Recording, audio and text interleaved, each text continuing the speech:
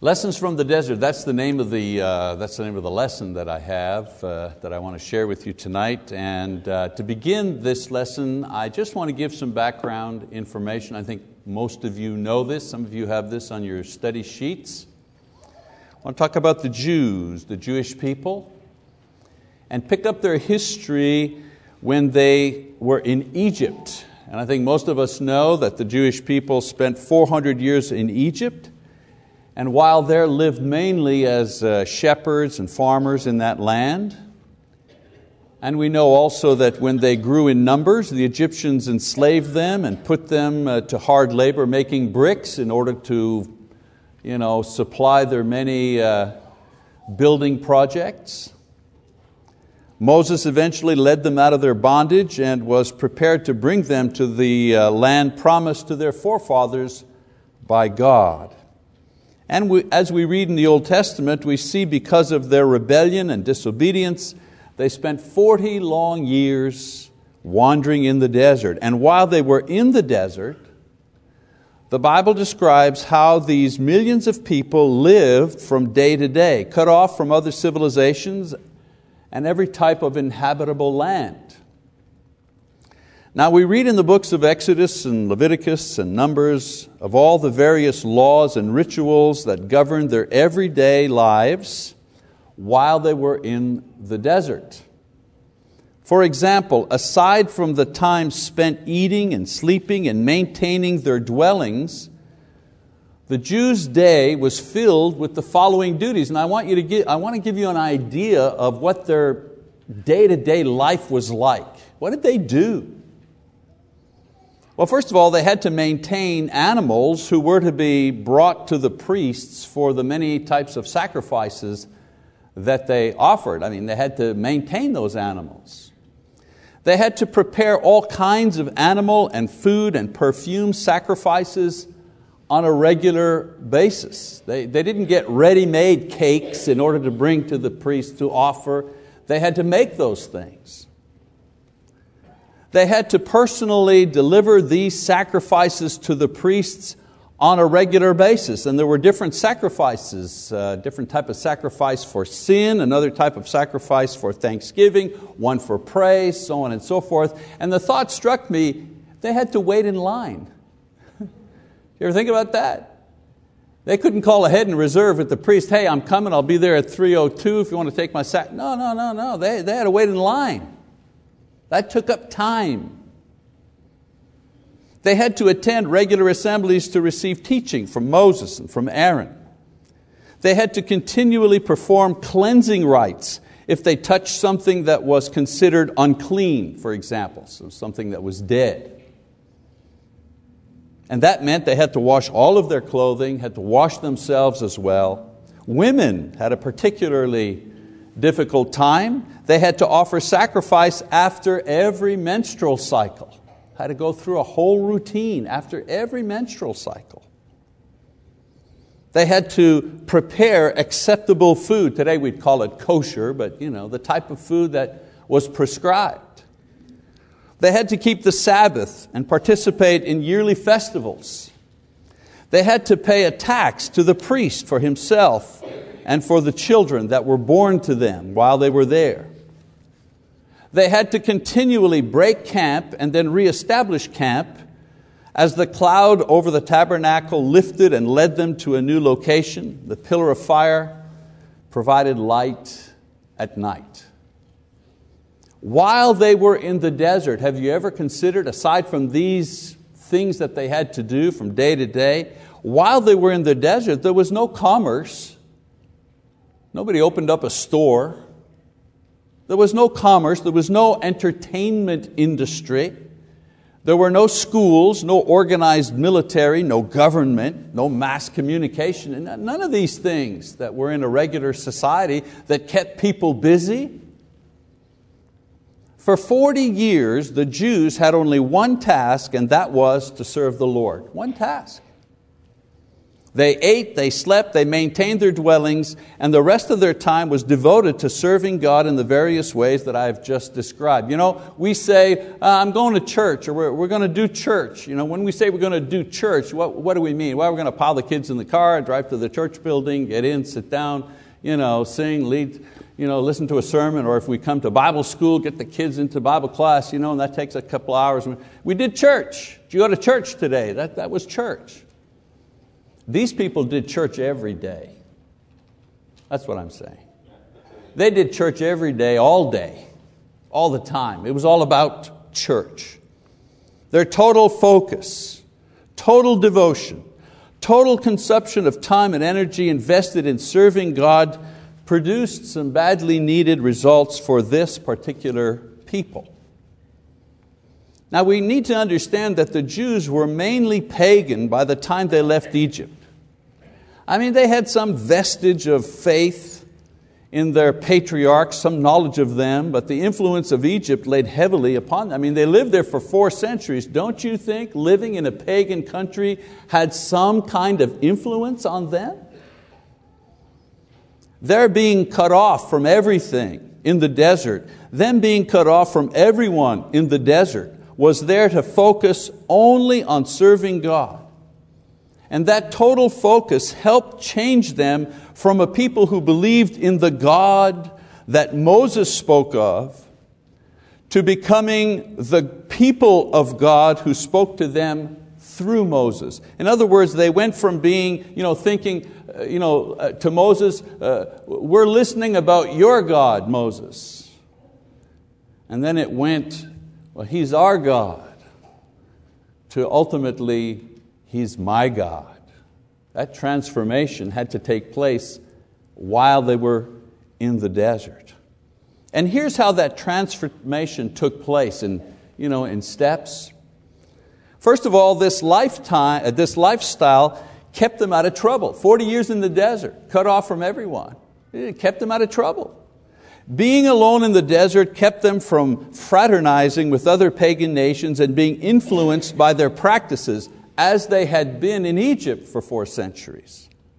The laws and the rituals that they had to continually follow also kept them busy and focused on God, so there was less time for division and fighting among themselves, although there was some of that, but it was mitigated. The sacrifices, the assemblies, the teaching, the moving, and so on and so forth kept them busy in the positive practice of religious service. It was on purpose. It was on purpose. Secondly, this lifestyle reinforced their dependence on God. They never needed new clothes. The Bible says that their sandals never wore out. God provided water in the desert. He provided food in the desert. He provided protection in the desert, direction in the desert. Their entire devotion to Him was meant to emphasize their dependency on Him. Their situation was one of utter helplessness, and yet each day God reminded them of His ability to care for all of their needs. And so each day their dependence on Him was reinforced and confirmed through their continual survival. We survived another day. Why? Because God provided for us the things we needed in this impossible place. And then this lifestyle also provided a very important witness. They didn't mingle with the pagan nations around them, but that was not to say that these nations didn't notice them. How could you not notice millions of people wandering around, 30, 40 miles from your borders? The pagans could easily see the difference between themselves and this very strange nation that wandered in the desert year after year after year. They saw something special when they compared their continuous worship, when they saw their devotion and total dependence on one single God who provided everything. I mean, they were observing this unusual mass of people and how they lived. When they saw their dedication to the festivals and their pure lifestyle and their total integration of daily living and religious practice seamlessly in one lifestyle. And when they compared, they saw that these people were not only different, they were like no other people that they had ever seen, ever before.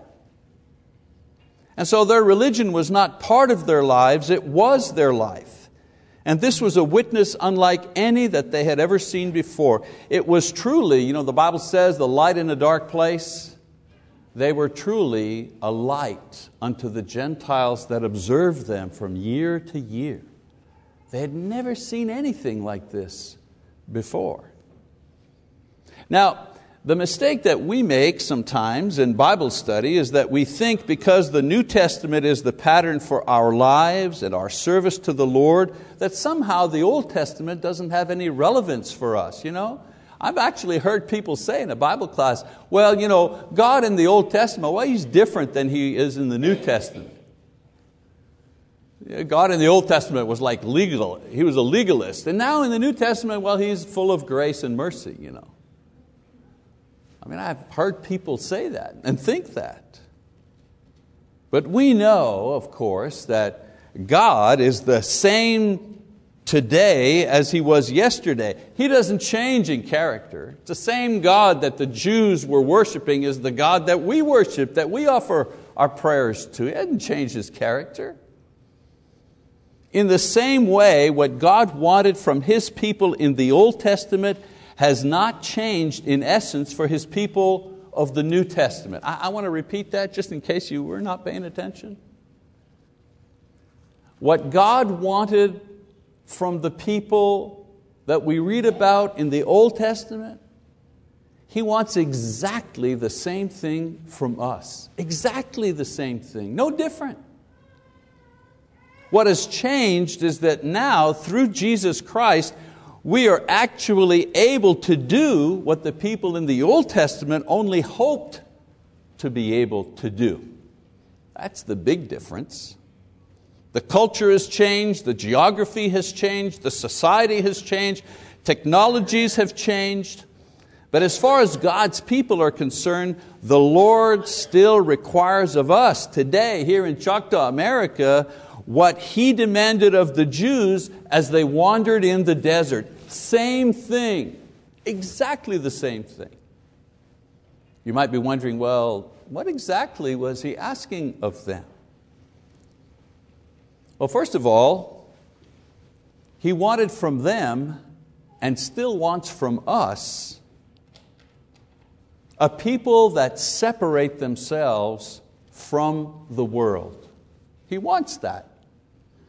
If you don't believe me, flip over to Romans chapter 12, will you, please? Look at a couple of scriptures. Have your Bibles handy. I don't have overheads tonight. We're going to have to do it the old school way. Just look at the scriptures themselves. Romans chapter 12, beginning in verse 1. Paul says to the church, "Therefore I urge you, brethren, by the mercies of God, to present your bodies a living and holy sacrifice acceptable to God, which is your spiritual service of worship." Watch now, punchline is in verse 2. He says, "And do not be conformed to this world." Let me ask you something. If Moses would have said exactly the same thing to the Jews in the desert, do not be conformed to this world, do you think it would have meant something different, theologically and spiritually to the Jews in the desert as it means to us today? Absolutely not. They lived in a different kind of world, but not being of the world meant the same thing to them as it means to us today. What does he say? "And do not be conformed to this world, but be transformed by the renewing of your mind, so that you may prove what is the will of God, is that which is good and acceptable and perfect." By your conduct you demonstrate what the will of God is. Is that any different from what God said to the Jews in the Old Testament? By your conduct you will demonstrate what the will of God is? The Jews were separated from the pagan nations by the desert and by their many laws and customs. We are separated from the world by the cross of Jesus Christ. That's what separates us from the world. The Jews were pilgrims escaping from Egyptian slavery and traveling through the desert on their way to a promised land. Well, guess what? We as Christians have escaped slavery to sin, and we live as pilgrims in this world as we travel to what? As we travel to the heavenly promised land. We're on the same journey as they are.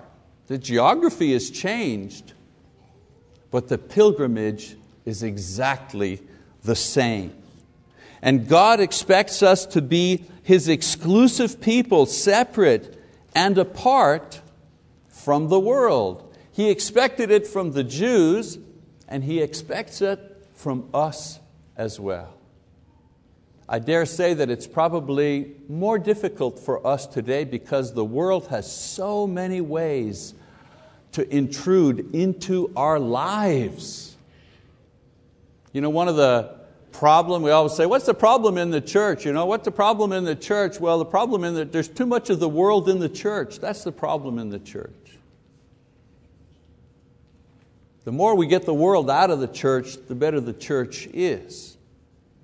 Another thing that God still wants today, as He did then, God still wants us to wholly depend on Him one day at a time. This time, go back to Matthew chapter 6, if you'd like to read with me. Again, familiar passages.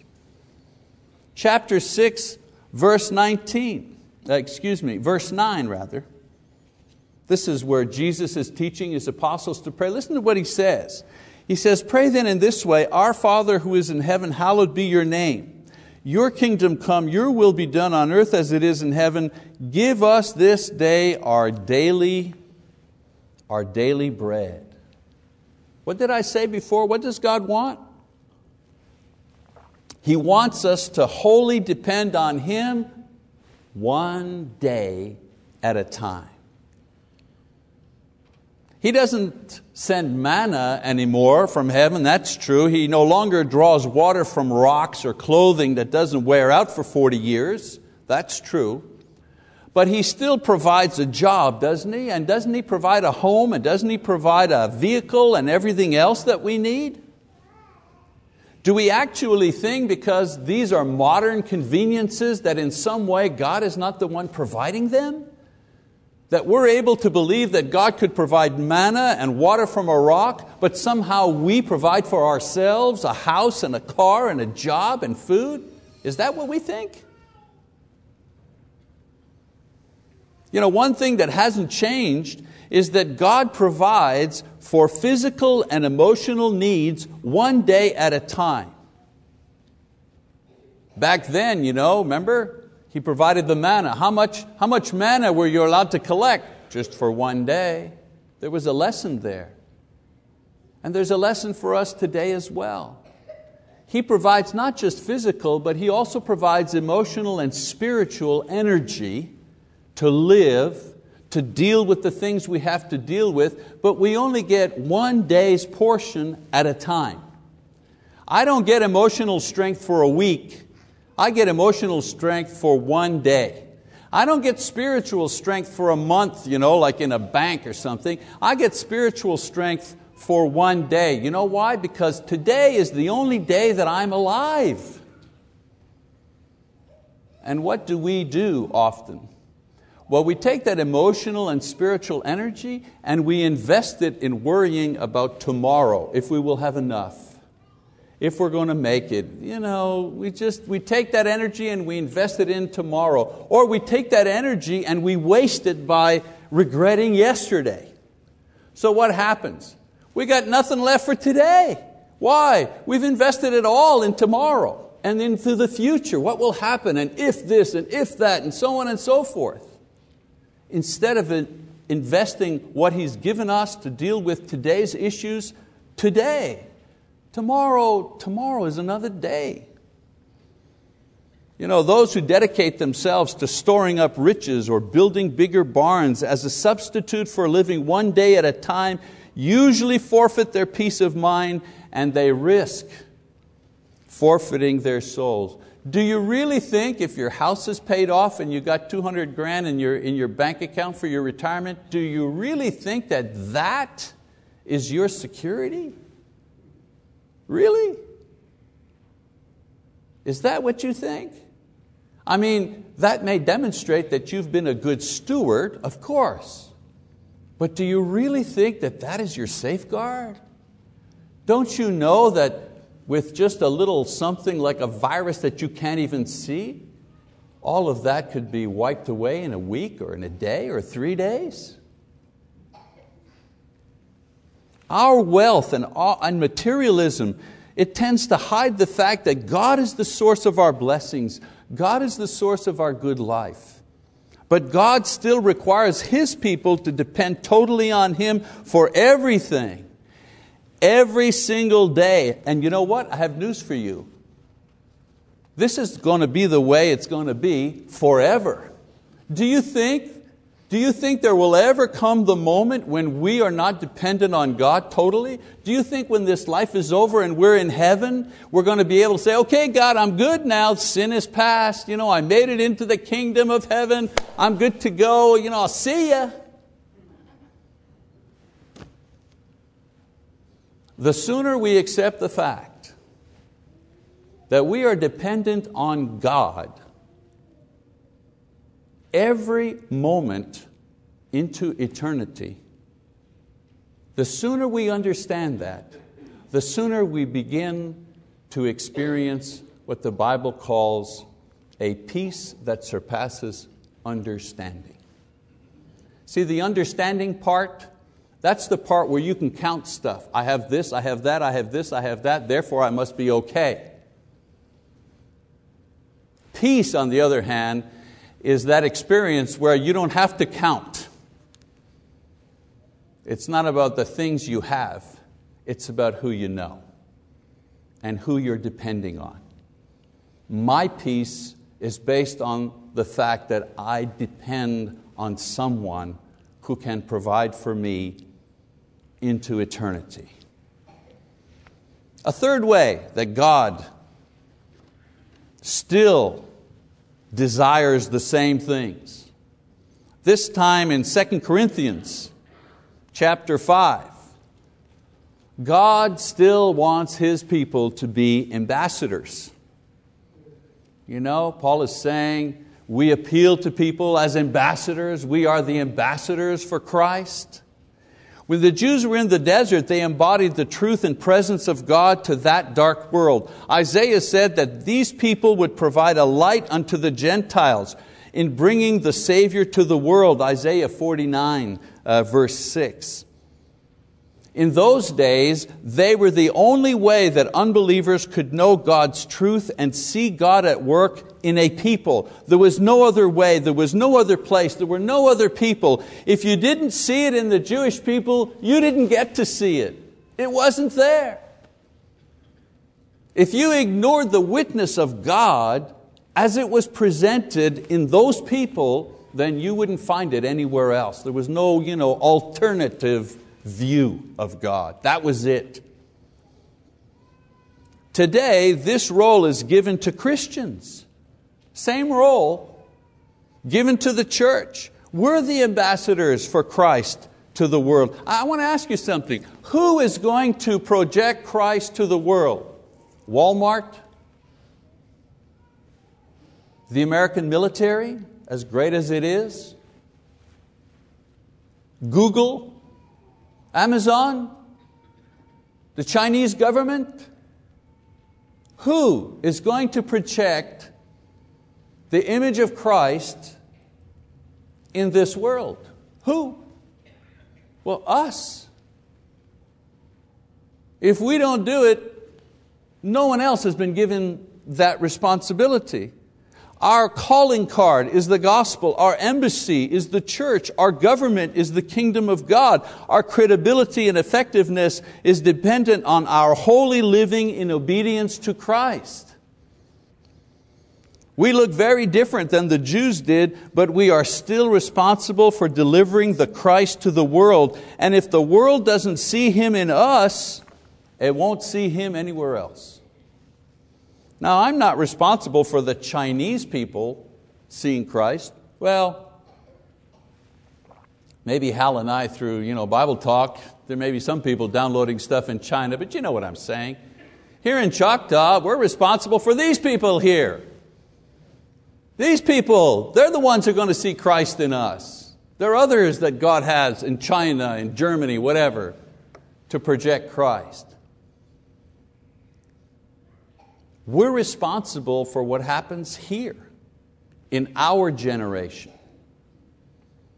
Now the Old Testament shows that the Jews, they failed at living as God's people.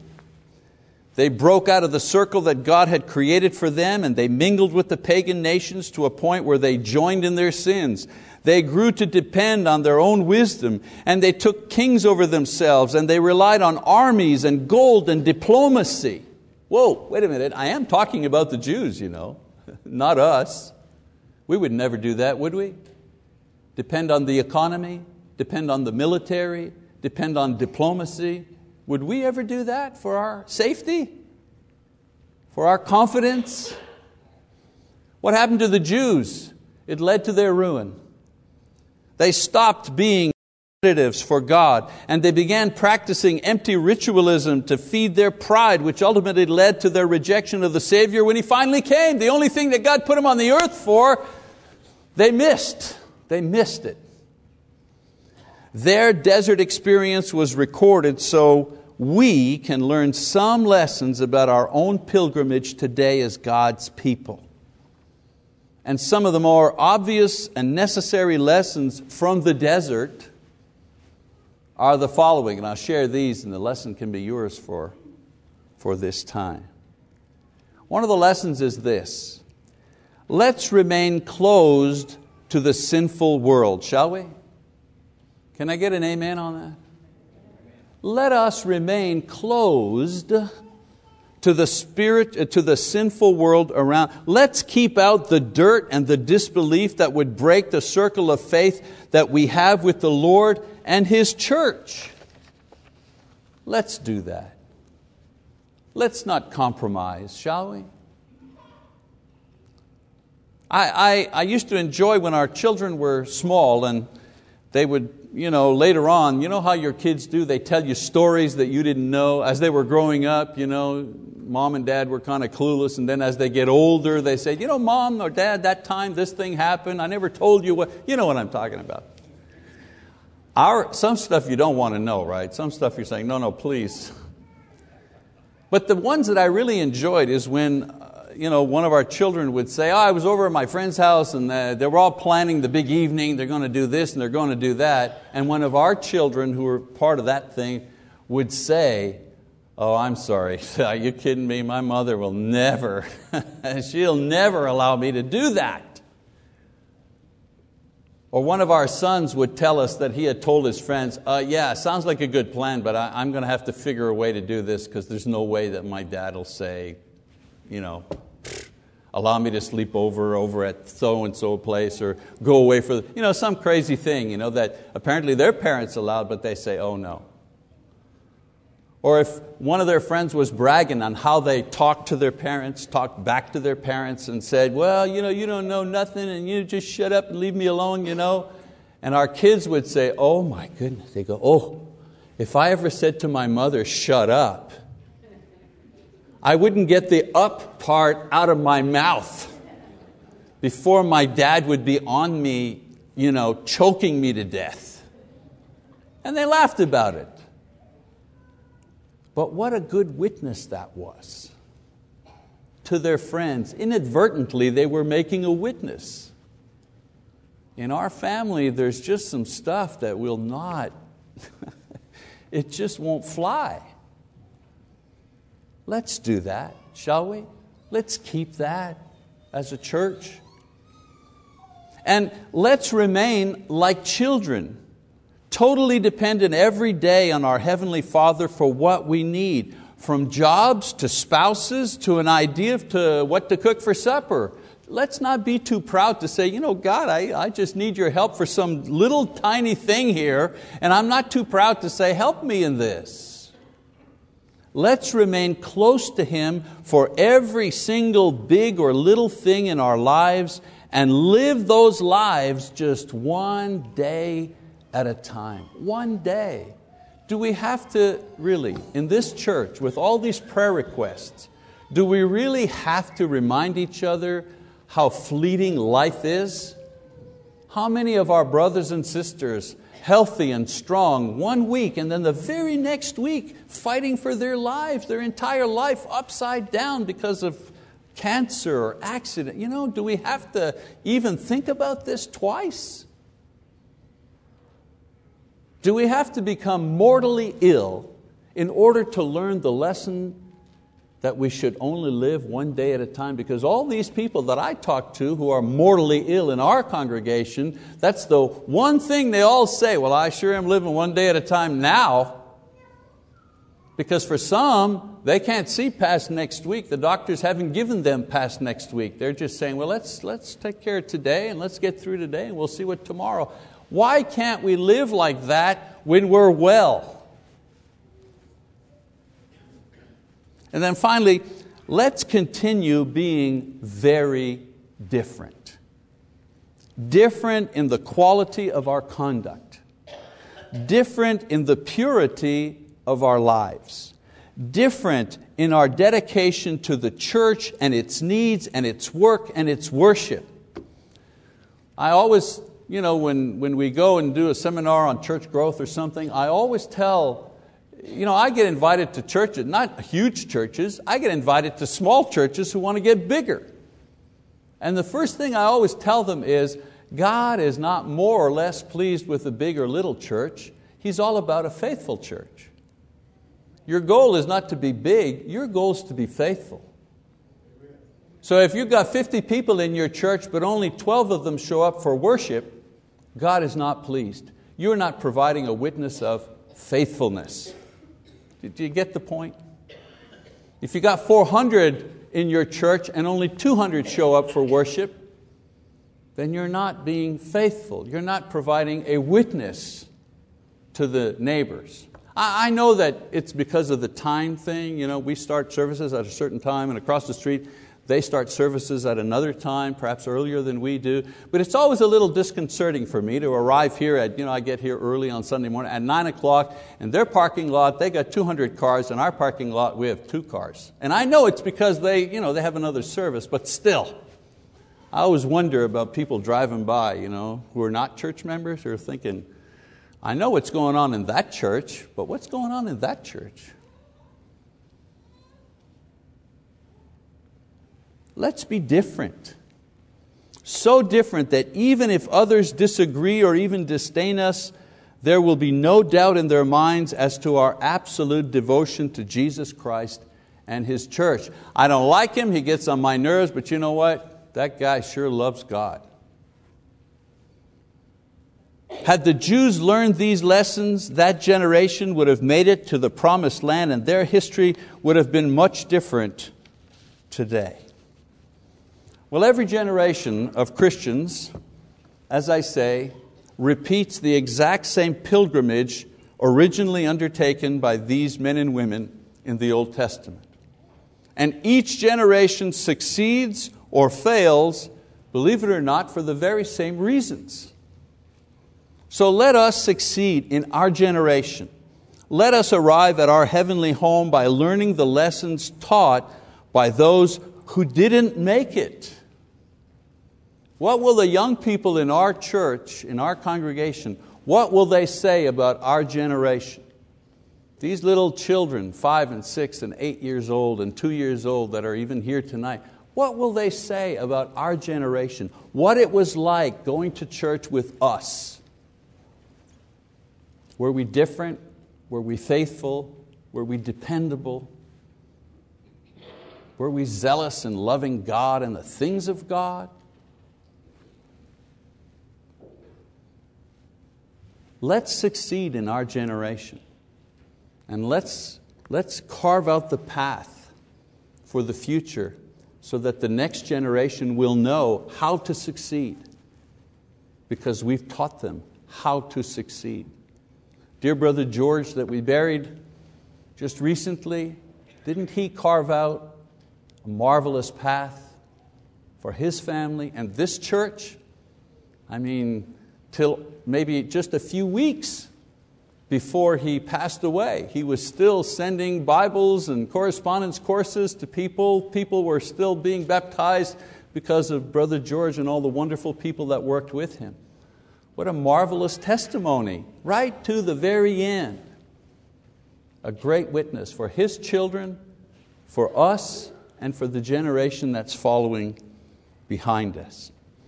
All I can say tonight is that you can join the pilgrimage to heaven, if you haven't already done so, by confessing Christ, of course, and repenting of your sins, being lowered in the waters of baptism based on your faith in Christ, if that's what you need.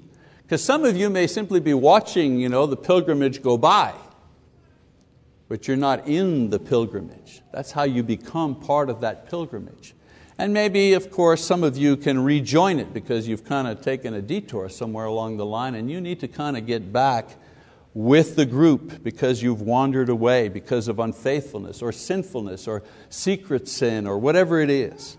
Either way, you can guarantee your safe arrival by coming to Christ this evening and taking the lessons from the desert to heart. So if you need to respond to this invitation that I'm making to you tonight through this lesson, then of course we encourage you to do that now as Johnny leads us in our song of encouragement. Shall we stand and sing, please?